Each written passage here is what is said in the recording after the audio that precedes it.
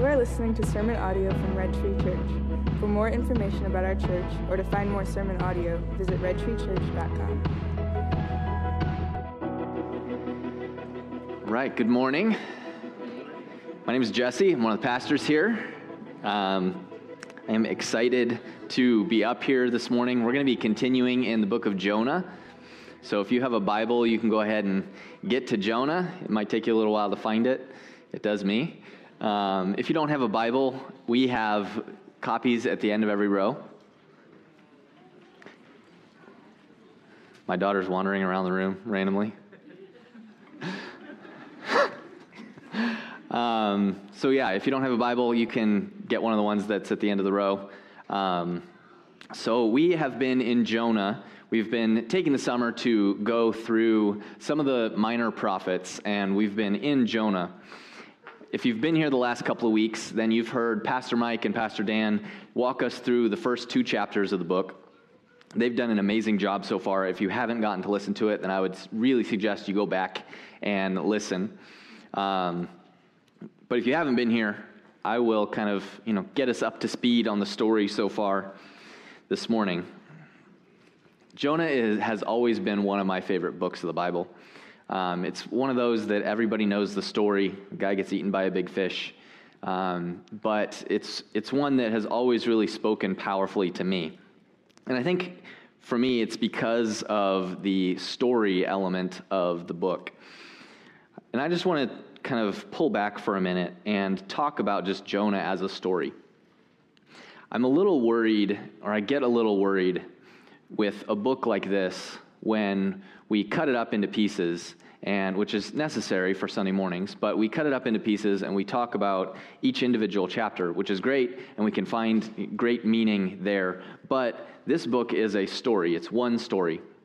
And I think it's important for us to kind of refocus ourselves on that and realize that this is a single story, and if we just think about it chapter by chapter, we're going to miss the overall point. Sam has done a really good job the last couple weeks of kind of focusing us every morning on this overall theme of who do we hate. That's a theme that it just runs throughout the book of Jonah. And there are other themes and things that we just need to make sure that we are fixated on, I think, as we talk through this book. So I just want to talk a little bit about that, a little bit about Jonah as a story, because we all, I think, it's not just me, I think all of us as humans connect with story. There's something about stories that speaks to us in a different way. Me personally, I love stories. I love telling stories. I love reading. I love reading stories. I love writing stories. I love just engaging with story. And I think that is something that's not just me. I think we all have that in us somewhere. That's why our culture is so fascinated by movies, TV, books, all of these entertainment things that tell us a story. And this book is a fantastic story. It's extremely well written. The book of Jonah is one example of how incredible of a storyteller our God is. Now, don't hear me wrong. I'm not saying that the book of Jonah is fiction. God is a storyteller who is perfectly capable of using real events and creating real events to tell his story. And in fact, that is what he's done here. Like Mike and Dan have said the last couple weeks, the fantastic elements of the story, the miraculous elements of this story are not out of God's control. He is fully in control of them and orchestrated them to tell his story. But I want us to really realize that this is a story. The author, whether it was Jonah or someone else writing down Jonah's depiction of what happened, was inspired by God to write Jonah's account of his story in a way that is extremely well written. This is 4 short chapters, a very compact tale of a single person going on a journey to a single city and preaching God's message. We don't get a backstory on who Jonah is in this book. We don't get a lot of context for why Jonah responds the way he does. We don't get a lot of context for why God sends him to these people at this time. It's just a story. Now, we can pull all those things from the rest of Scripture and historical research and all those kind of things on the book, and that's great, but I don't want us to lose that this is a story. It's a tale. I don't want to camp on this a lot longer, but there's a couple of things about this story that I want to point out that just for us to keep in mind as we go through it. The first thing is, this book is a comedy. It's okay to laugh at Scripture. God wrote this as a comedy. Jonah is a comedic character. He's kind of the classic literary fool of the story. He constantly does everything wrong, and it's ridiculous. You're supposed to laugh at him. The book is categorized as satire, which is basically, the purpose of it is to expose human error through comedy. We see this prophet of God who runs away from God, sleeps through a storm that is going to destroy the boat, then is exposed by a group of pagan sailors who are effectively drawing straws, and then he gets thrown over the side of the boat into the sea and eaten by a massive fish. It's a comedy. It's supposed to make us laugh. It's okay to laugh. It's okay to find it ridiculous. If you ever needed proof that God has a sense of humor, just look at this book. The second thing about this book is it's extremely well written in a literary form. The author uses bold and extremely descriptive language in the telling of this story. The storm is a mighty tempest. The Lord hurls the storm upon the boat, and Jonah is hurled over the side into the sea. The author is trying to capture our attention by the bold way that he tells this story. There's 14 different uses of the word great. There are a lot of different things that are described as great in this book, as large, as huge. We see a theme running throughout the book of the concept of evil sinking down and God rising things up. There's a key word that's used multiple times throughout the book of Jonah. It's this Hebrew word ra'ah, which used in this way means to break or to do evil. We'll come back to that. The third thing that I want us to just realize about this book is that the story is written in a specific way to use 3 different story elements that repeat twice throughout the story. And then there's a final scene with a lesson. So we've seen these 3 story elements in the book of Jonah already.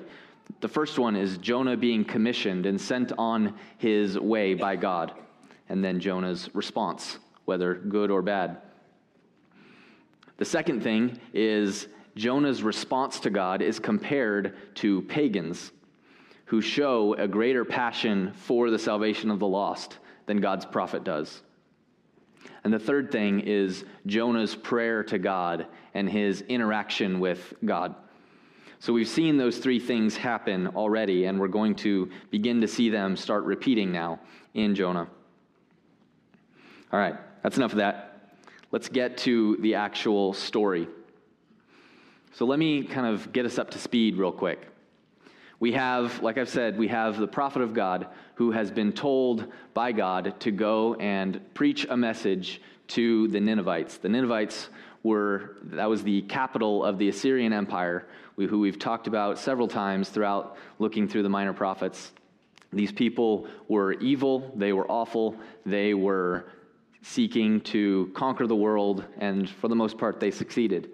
They had attacked Israel, the northern kingdom, quite a bit, and they had kind of conquered them and made them subjects of the Assyrian Empire. So Jonah, being a prophet of God from the northern kingdom of Israel, has reason to hate the Ninevites. So Jonah is given this message to go and tell the Ninevites that God has seen their evil and is going to respond. We have Jonah who decides to run away. He says, nope, not going to do that. So he jumps on a boat and flees in the opposite direction to go to Tarshish. We see that God threatens a storm. He sends this mighty tempest that is going to destroy the boat that Jonah is on. The sailors do their best to try to save themselves, but they realize there's nothing they can do. So they begin to call out to their gods. These are pagan sailors who have no experience with the God of the Bible, and they begin to call out to their gods. They go and they wake up Jonah, who's in the bottom of the boat, sleeping, and they say, "Please, talk to your God. See if there's anything that can be done to save us." They're desperate at this point. Jonah ignores them, does not call out to God, and the storm continues. So the sailors decide to cast lots, which was basically the Old Testament form of drawing straws, and they decide that they're going to figure out who is responsible, whose God is punishing them with this storm. So they do this, they come up with Jonah, and he kind of says, "Yep, it's me. I serve the God who controls the sea and the storms." And he admits to them that he's running away from his God. They are beyond amazed and say, "What are we supposed to do?" He tells them, "The only thing you can do is to throw me over into the sea." Now, these sailors, who are pagans, don't want to do that. They don't want to kill Jonah. They know that that would be his end. So they spend even more time trying to save the boat. It says that they do everything that they can to get back to land. But once again, they realize that there's nothing they can do. And so they throw him overboard. They ask God to please forgive them for what they are doing. This God of the Bible, Jonah's God. They speak to him and ask him to please forgive them, and they throw Jonah overboard. He gets eaten by a massive fish that God sends, and that fish then spends 3 days and 3 nights with Jonah in its stomach. He prays to God. He spends these 3 days in reflection, and then he gets vomited up on dry land by the fish. And that's where we pick up the story. So let's read Jonah chapter 3, starting in verse 1. It says, "Then the word of the Lord came to Jonah the second time, saying, 'Arise, go to Nineveh, that great city, and call out against it the message that I tell you.' So Jonah arose and went to Nineveh, according to the word of the Lord. Now Nineveh was an exceedingly great city, 3 days' journey in breadth.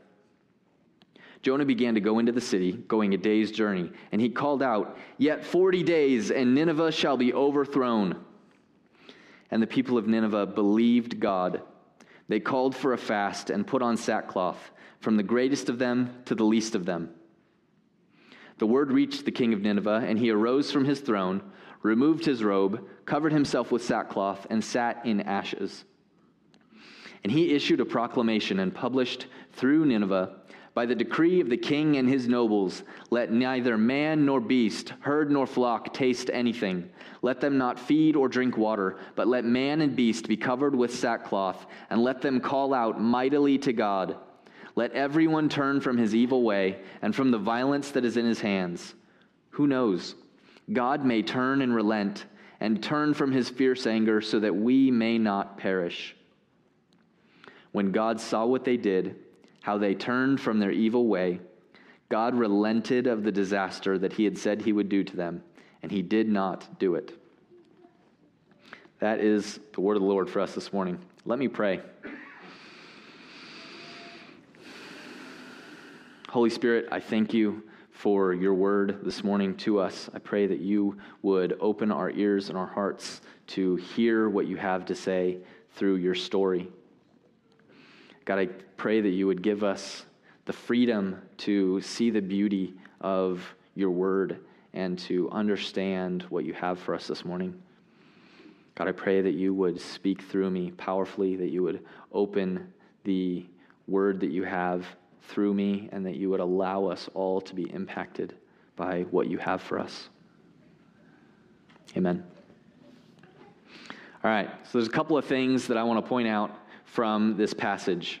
So Jonah has been vomited back up on dry land by the fish, and God once again calls Jonah to do his work in almost the exact same words he uses the first time. He parallels that and says, Jonah, go and preach the message that I will give to you. This time, Jonah actually does it instead of running away. No idea what was going through Jonah's head, but there has to have been just a level of frustration and anger that he tried once to run away, and probably the worst experience of his life happened. So I guess he's only left with actually doing what he doesn't want to do. So he goes. He goes to Nineveh, and we see more of the author's bold language here as he describes the large size of Nineveh. We see that Jonah travels for an entire day through the city until he gets to a certain place, and then he preaches the message that God tells him. We get 8 words. He says, "Yet 40 days and Nineveh shall be overthrown." Nothing else there, or at least nothing else that the author chooses to record. So for story's sake, we're going to believe that that was the entirety of the message. 8 words. In 40 days, Nineveh's done. The people of Nineveh, one of the mightiest and most evil cities on earth at this point, hear this message, realize somehow that it's a message from the true God, and they believe it. They believe it so strongly that immediately the entire city, from the greatest to the least, begins to fast and put on sackcloth. The king stands up and removes his robe, puts on sackcloth, sits in ashes, all these different things that are a sign of mourning and repentance in the Old Testament times, and he gives a declaration to the entire city to say, no one, including the animals, is going to eat or drink anything, and you are all going to cry out to God and ask him to relent. He says, who knows? God may relent. So, that message goes through the entire city. All of the people do what they're told, and God relents.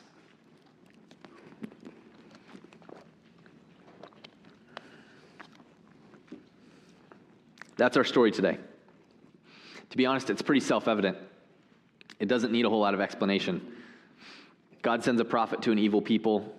They repent, and God does not follow through on the disaster that he had promised. There's a couple of things that I want to touch on and that I think we can learn from this passage, and then I'm going to be done. The first thing is God wants to use messengers to present his message to sinners. God goes to some extreme lengths here to get Jonah to go to this city and preach his message. This is the creator God of the universe. We see him do things of extreme power and might through this story as he raises up a storm, as he brings a fish, as he does all these things to bring Jonah to where he wanted him to go. I think we can pretty accurately say by the responses of the pagan sailors and the Ninevites that God could have just spoken directly to any one of them, and they would have way easier done what God wanted them to do than Jonah did. God goes to extreme lengths to get a messenger there to give his message. Why does he do that? Why did God go to such lengths to get Jonah to present the message? I think the answer is pretty simple. God wants to use foolish sinners to proclaim his message, because he is a God who is redeeming his creation back to his original purpose. He's a God who is constantly inviting people back into his plan. He gives Jonah an invitation to be a part of his plan, to be a part of the saving grace that he is going to give to these people, and Jonah runs away. And so God brings him back and invites him back in a second time. God didn't need Jonah. He could have done what he did without Jonah. The message of the gospel is something that God can present without a messenger, but he chooses to use messengers. God doesn't need a messenger, but lost sinners do. If you're a Christian, then you should know the seriousness of the gospel message. The Ninevites were sinners. Sin is serious. We just finished going through the book of Habakkuk, where God pronounces his judgment on the Assyrians. The Ninevites were a part of Assyria because of the seriousness of their sin. We see that this word is used several times throughout the book of Jonah, ra'ah, which in Hebrew it means to break or to do evil or disaster. And God uses it to describe the evil of the Ninevites, and he also uses it to describe the disaster that is going to happen if they continue in their evil. In smaller form, he also uses it to describe the evil of Jonah rejecting his calling and running away, and the disaster that falls upon him for his sin. Sin is serious, it's evil, and it brings disaster upon us. If you're a Christian sitting in this room, you are only set free from that disaster because someone told you the message of the gospel. The words of life that Jesus came to save you were given to you by someone. In Romans 10, Paul clearly presents the gospel message in verses 9 through 13. Listen to this. He says, "Because if you confess with your mouth that Jesus is Lord and believe in your heart that God raised him from the dead, you will be saved. For with the heart one believes and is justified, and with the mouth one confesses and is saved. For the scripture says, everyone who believes in him will not be put to shame. For there is no distinction between Jew and Greek, for the same Lord is Lord of all, bestowing his riches on all who call on him. For everyone who calls on the name of the Lord will be saved." This is the beautiful message of the gospel, that there is salvation from our evil sin and the imminent destruction that is the result of that sin. It's a beautiful message, and it's simple. Confess with your mouth that Jesus is Lord and believe in your heart that God raised him from the dead, and you will be saved. It's a simple message, and it's still a simple message for us today. I think we like to psych ourselves up and think that we need class after class. We need to be so mature. We need to be so good at discipling. We need to be so far in our theological understanding before we can present this simple message to lost sinners. But we see that God blows that entire rationale up in Jonah. Jonah's message is extremely simple. It's 8 simple words. It's not even a good telling of the message of the gospel. He just completely gives the doom part of the gospel and doesn't even mention God. Yet somehow God takes that and reveals to the Ninevites that he is the real God and that they can repent and turn away. God can use even the worst of messengers, and does. He uses us. The amazing thing about this book is Jonah didn't want the Ninevites to be saved. He hated them. He ran away. He didn't want to even go there to proclaim this message of doom, because we see in chapter 4, and I'm going to skip ahead a little bit, but we see Jonah gets angry when God relents. We see that Jonah says, "O Lord, is this not what I said when I was yet in my country? That is why I made haste to flee to Tarshish, for I knew that you are a gracious God and merciful, slow to anger and abounding in steadfast love, and relenting from disaster." Jonah knew that God wants to save sinners, and he hated them. He didn't want them to be saved. So he didn't want to go. He didn't want to preach the message.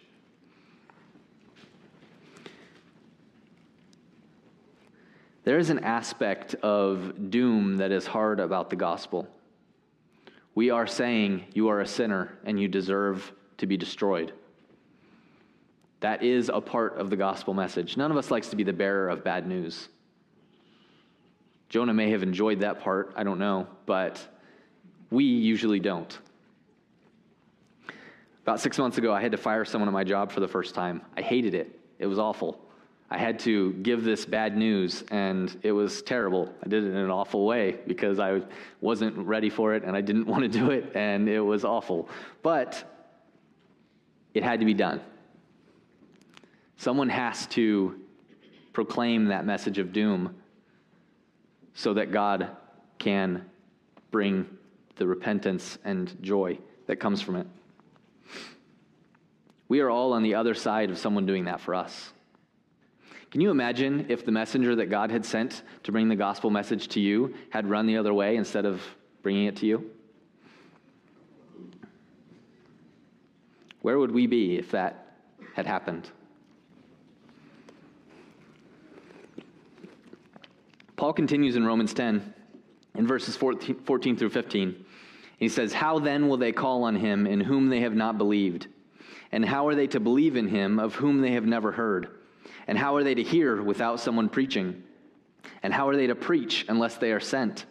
As it is written, how beautiful are the feet of those who preach the good news." This passage is amazing. Paul works backwards. He says, how can lost sinners call on the saving power of Jesus if they don't believe in him? How could the Ninevites call on the graciousness of God if they don't know who he is? And how are they to believe in him whom they have never even heard of? How can lost sinners believe in Jesus if they've never heard of him? I know we live in a country where we think everyone has heard of Jesus, but that is rapidly going away. There are a lot of people all around us whose only experience with the name of Jesus is as a cuss word. They haven't even heard of Jesus. They don't even know what he's done. And how can someone come and tell them about him unless they're sent? This is how God is building his kingdom. He saved you, and he's sending you to go be the messenger so others can be saved. And it gives this amazing message that we actually just sang about, and how beautiful are the feet of those who go and preach the good news. What an incredible blessing it is to receive salvation from evil and destruction. And how amazing is it that we have a God who invites us in to be part of that work, who allows us to go and experience the blessing of presenting that message to someone else. God's word does not return void. The gospel is powerful, and it will have an effect. We don't have to be afraid that our message won't get across or that we won't be effective in saving that person. Jonah's message was awful. He did a terrible job. But God saved an entire city because God is in charge of salvation. We are not. We simply get to take part in it. I don't know about you guys, but I definitely feel like Jonah sometimes. I feel stupid. I feel like I want to run away. I feel like I don't know the words to say. But really, it doesn't matter. God is way more powerful and can use even the simplest of words.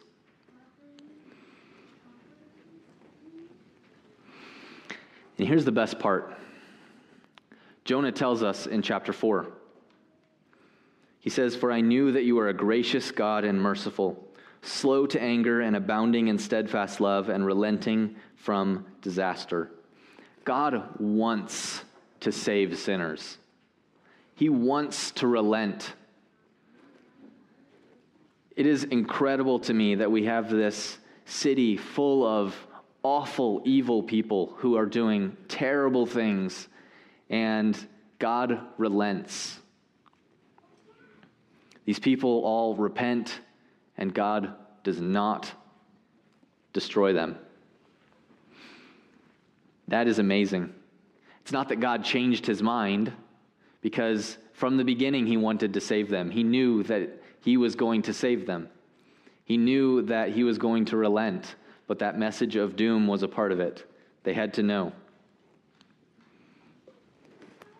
God wants to save sinners. He's gracious and merciful. He's slow to anger and abounding in steadfast love. He did that for us, and he wants to use us to do that for others. I think one of the amazing messages from the book of Jonah is the comparison of ourselves to Jonah. We all run away from our calling sometimes. We probably all have refused the call of God at times. But God gives Jonah a second chance, and he gives us a second chance, and probably a third, and a fourth, and a fifth, and a sixth, because we're all a little stupid like Jonah. But God loves us and continues to give us chances. And that's what I want us to take away from this today. We're called to go and preach the good news of the gospel of Jesus Christ to the sinners around us. Every single one of us are. That is the call. Many of us have probably been called to do that for a long time. We may have rejected it. Some of you guys may be doing it, and that's awesome. But some of us have rejected it. But God has mercy for you as well. God had mercy for Jonah. He put him through an extreme tempest and through some crazy circumstances, but he relented for Jonah as well. He did not end his life. He brought him back and gave him the chance to follow the call once again.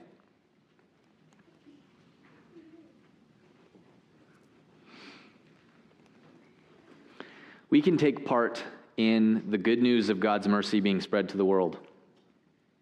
We too can see the grace and mercy of God extended to sinners. We have a choice today to either run away from that call or to take part in it. God's word will still continue. He will still be effective in his salvation, even if we run away, but it's probably going to hurt a little more. So we can choose today to take part in the call of God. We get to be the beautiful feet of God's messengers. And the gospel message is powerful. People need to hear hope, and we have it. So let's give it. God delights in the salvation of sinners, in restoring his creation to right standing with him. And he works powerfully. You don't need to worry about how effective you will be. Just obey the call and watch God do amazing things. That's the message I think God has for us out of this chapter this morning. I'm going to pray, and we're going to spend some time in reflection on that. And I really encourage you guys, Sam's going to talk a little more about it, but I really encourage you guys to reflect on this, because you do have a choice to follow the call or not.